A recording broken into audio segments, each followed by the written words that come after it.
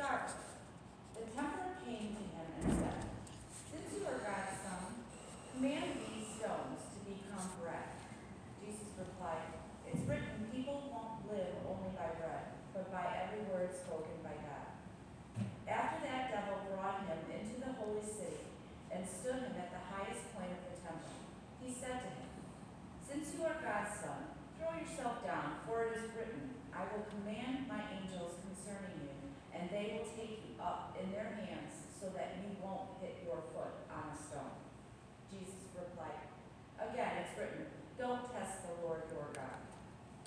Then the devil brought him to a very high mountain and showed him all of the kingdoms of the world and their glory. He said, "I'll give you all of these if you bow down and worship me."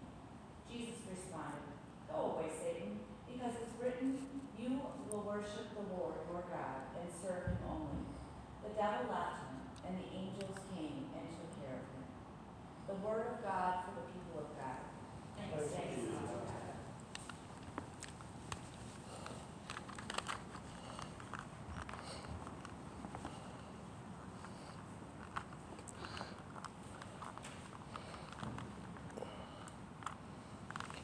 Thank you, Jessica. Friends, will you please pray with me and for me? Holy Spirit, you are here. Holy Spirit, speak to us collectively and also speak to us individually. Let us trust in your abiding presence as we begin this wilderness journey of Lent. Holy Spirit, take my words and use them to faithfully, fruitfully show who you are and who you call us to be. Amen.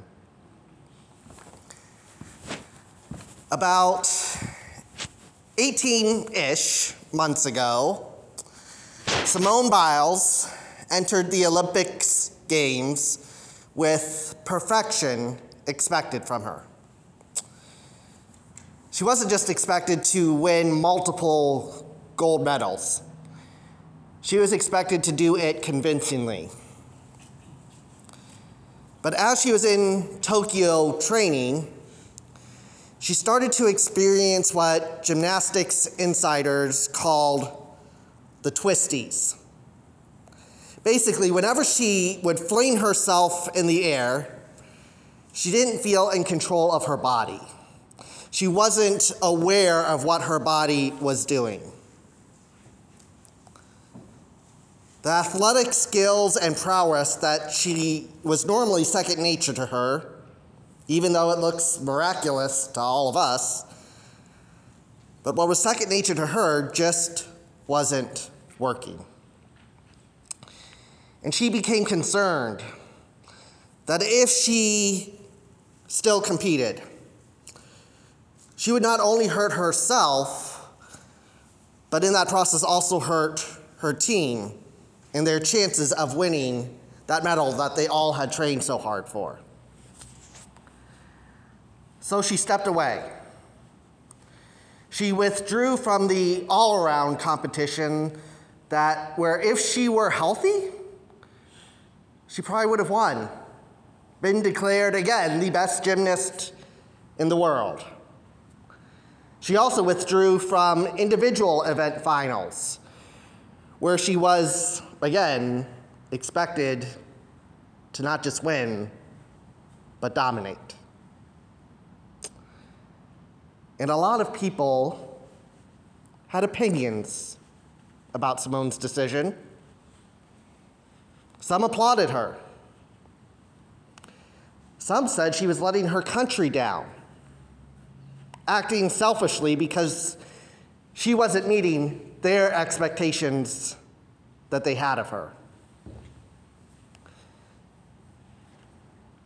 But the reality was that Simone had recognized that she had met her psychological and physical limits.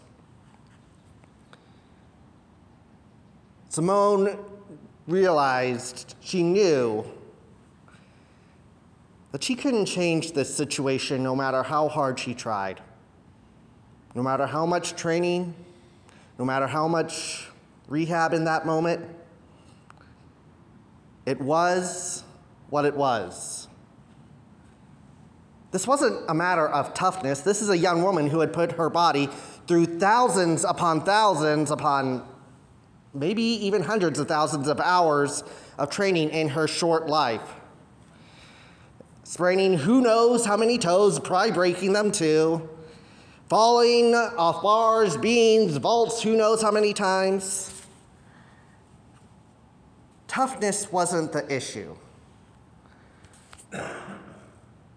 The best gymnast, perhaps in the history of the sport, or at least one of the best,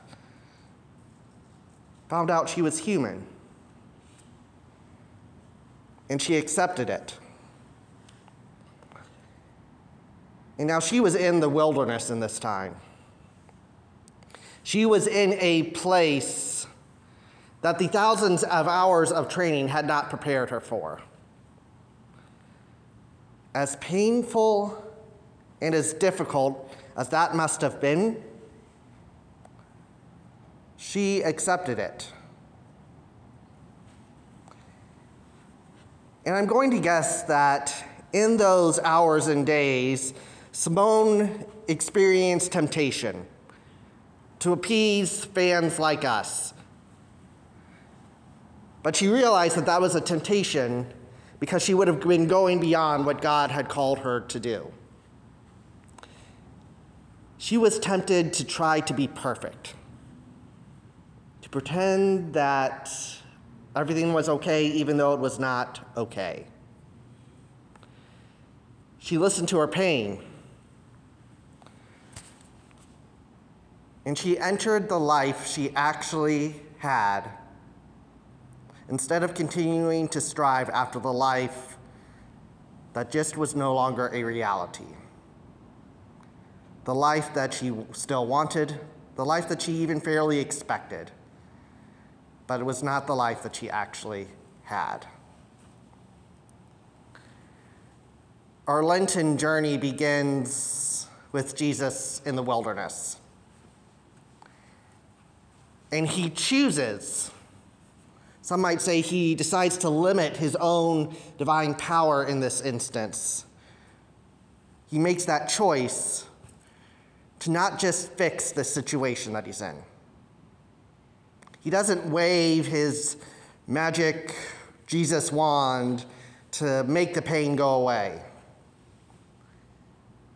He sits with this hunger, with this struggle, and waits for God to move.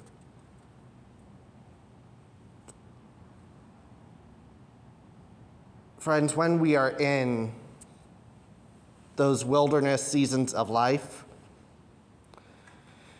when we're in that place of disorientation, wondering, confused about why what is happening, we are tempted to do everything we can to leave that place. We work harder. We go running the other way. We disconnect from those around us. We say, this isn't the way life is supposed to be. Get me out of here.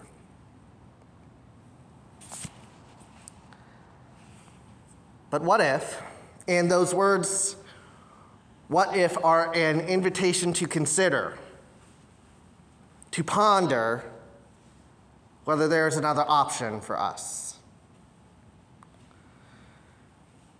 What if today Jesus is trying to teach us that the faithful life is not one without pain, not one without uncertainty, not one without struggle.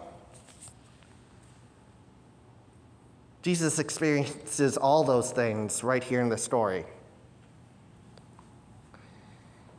Jesus in the wilderness, at least from my vantage point and understanding, isn't him sitting poolside.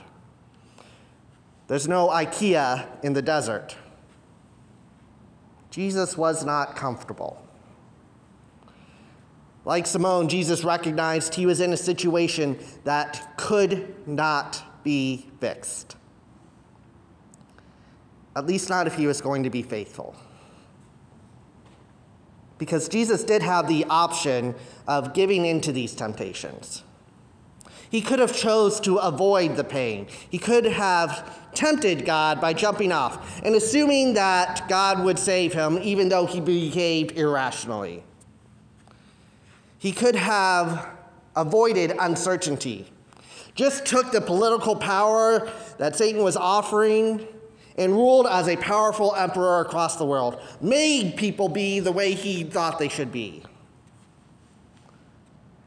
Instead, Jesus chose to temporarily embrace his human limitations and trust that God was still there in the wilderness.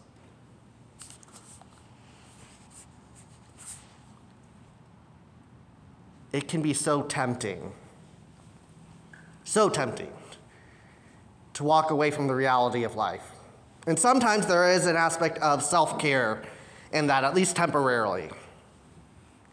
It is tempting to pretend that the reality isn't the reality. Because we have this society, and it's even seeped into the church over time, that tells us we can have it all if we just keep at it. That having faith means we will avoid all painful realities of this world. Well, there's bad stuff that happens to other people, they'll never show up on our doorstep. Until they do.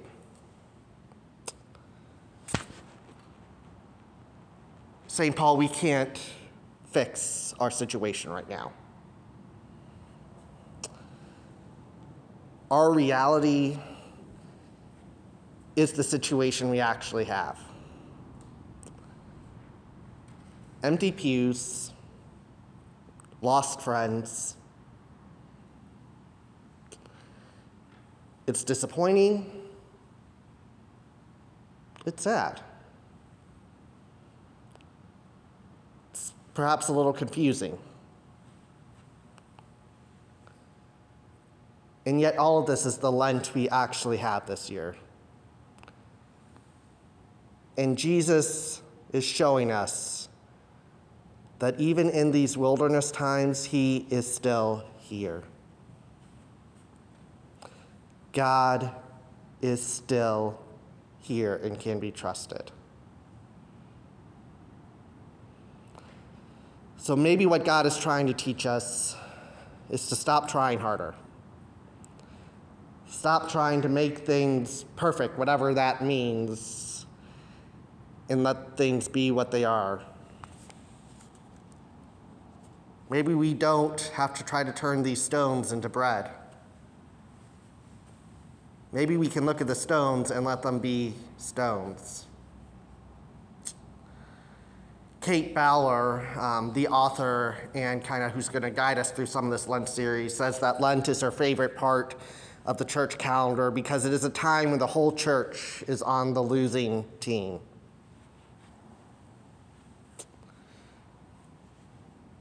Friends, we know today. We know how the Lenten journey ends. Resurrection is coming. But we can't get there until we embrace that we are limited human beings who are blessedly imperfect. It's really ironic, but the way we heal is by embracing brokenness.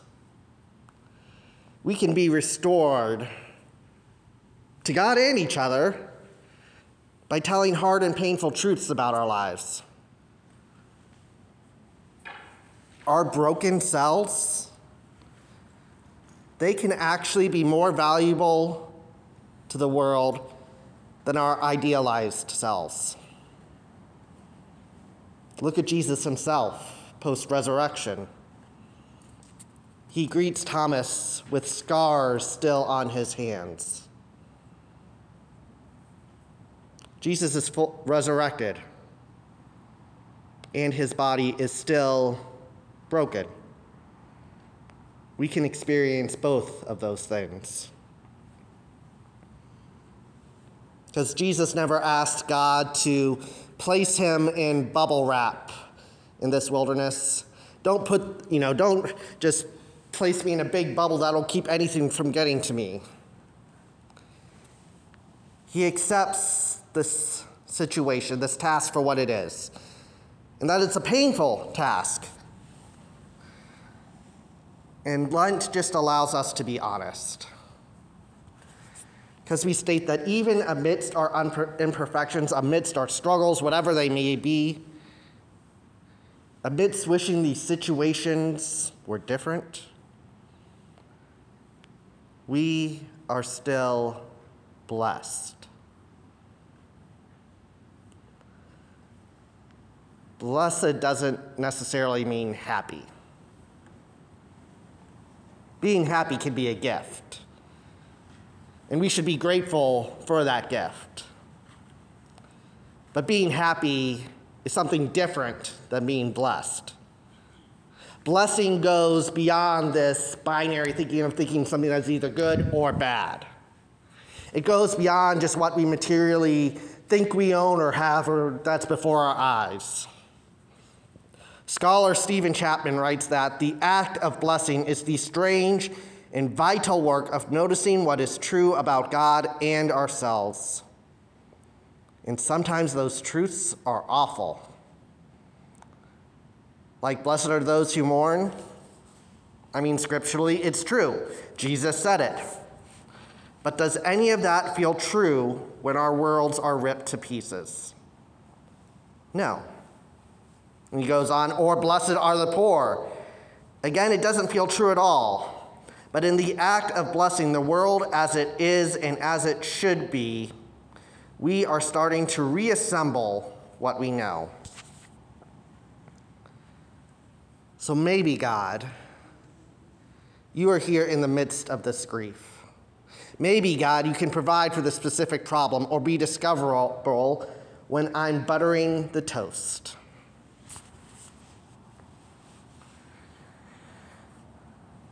When we receive the blessing of our imperfections and our radically imperfect life, we can start to place them in God's larger story. As part of God's larger story of the kingdom coming to earth. We can walk alongside Jesus in the wilderness, and we can discover Jesus in the time and seasons when we least expect him to show up.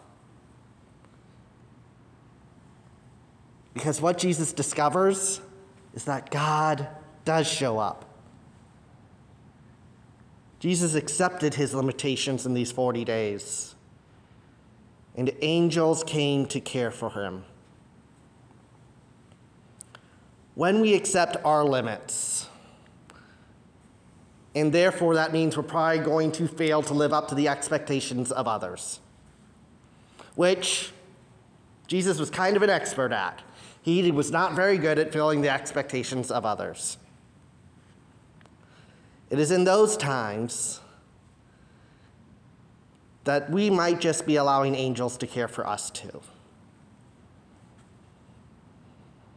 Lent allows us to be broken together, to accept our limits together, to accept the grief and disappointments of our world, even of our church, and to do that together. We have permission to just be honest about the reality of our collective wilderness that we find ourselves in. And by admitting that, God might just send the angels we actually need. Every week, as we go throughout the series for like the next 5-6 weeks, Kate has written a blessing for each week that I'm going to share. A blessing that comes from the lives we actually have. Not the life we necessarily want, not even the life we may deserve. So I invite you, play along, open your hands, receive this blessing from Kate, a person like us who has found blessing in the life as she actually has. Blessed are we who see the impossibility of solving today. It can't be done. God, there are lists on lists and errands on errands, and a taste like tin in our mouths of the unfinishedness, the imperfectibility of our lives. Are we counting items instead of knowing what counts? God, help us live here, seeing the whole truth of what is. Blessed are we who walk toward the discomfort, bringing what gifts we have in our sufferings too, whether of illness or loss, grief or betrayal, confusion or powerlessness. Blessed are we who scoot up close, so we can whisper our loves, our fears, all that feels too heavy to carry alone, and all that we wish we could hold on to for longer. Show us what we love. Show us what we never want to lose. And show us what we no longer need here in this beautiful, limited day, as we place our trust and hope in you. Amen.